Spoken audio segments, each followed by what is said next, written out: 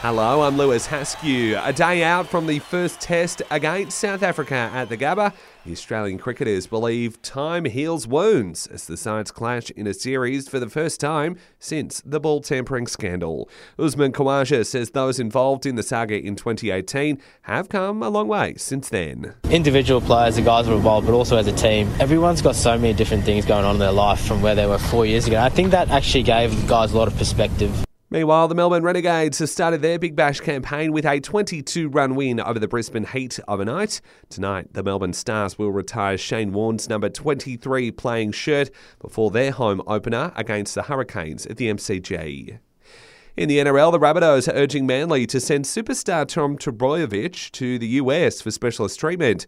Turbo will miss 2 months of the preseason with yet another hamstring injury, but it was an American rehab guru in the States who cured Latrell Mitchell's hamstring woes.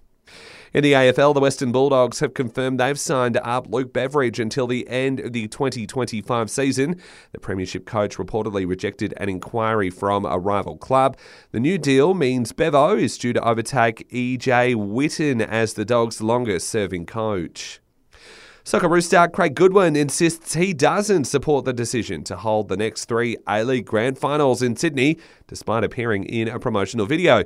The Adelaide captain telling Channel 10 the change will push away die-hard fans. The fans and the passion and the atmosphere is the one thing that football has over every other code in Australia. It's made every single Grand Final memorable. But unfortunately, this decision's been made. And Australia has wrapped up a 100-metre freestyle double at the Short Course World Champs in Melbourne. Kyle Chalmers powered home in the men's, while Emma McKeon took out the women's event. It's McKeon and Jorge can ever hang on! It's gold for Australia!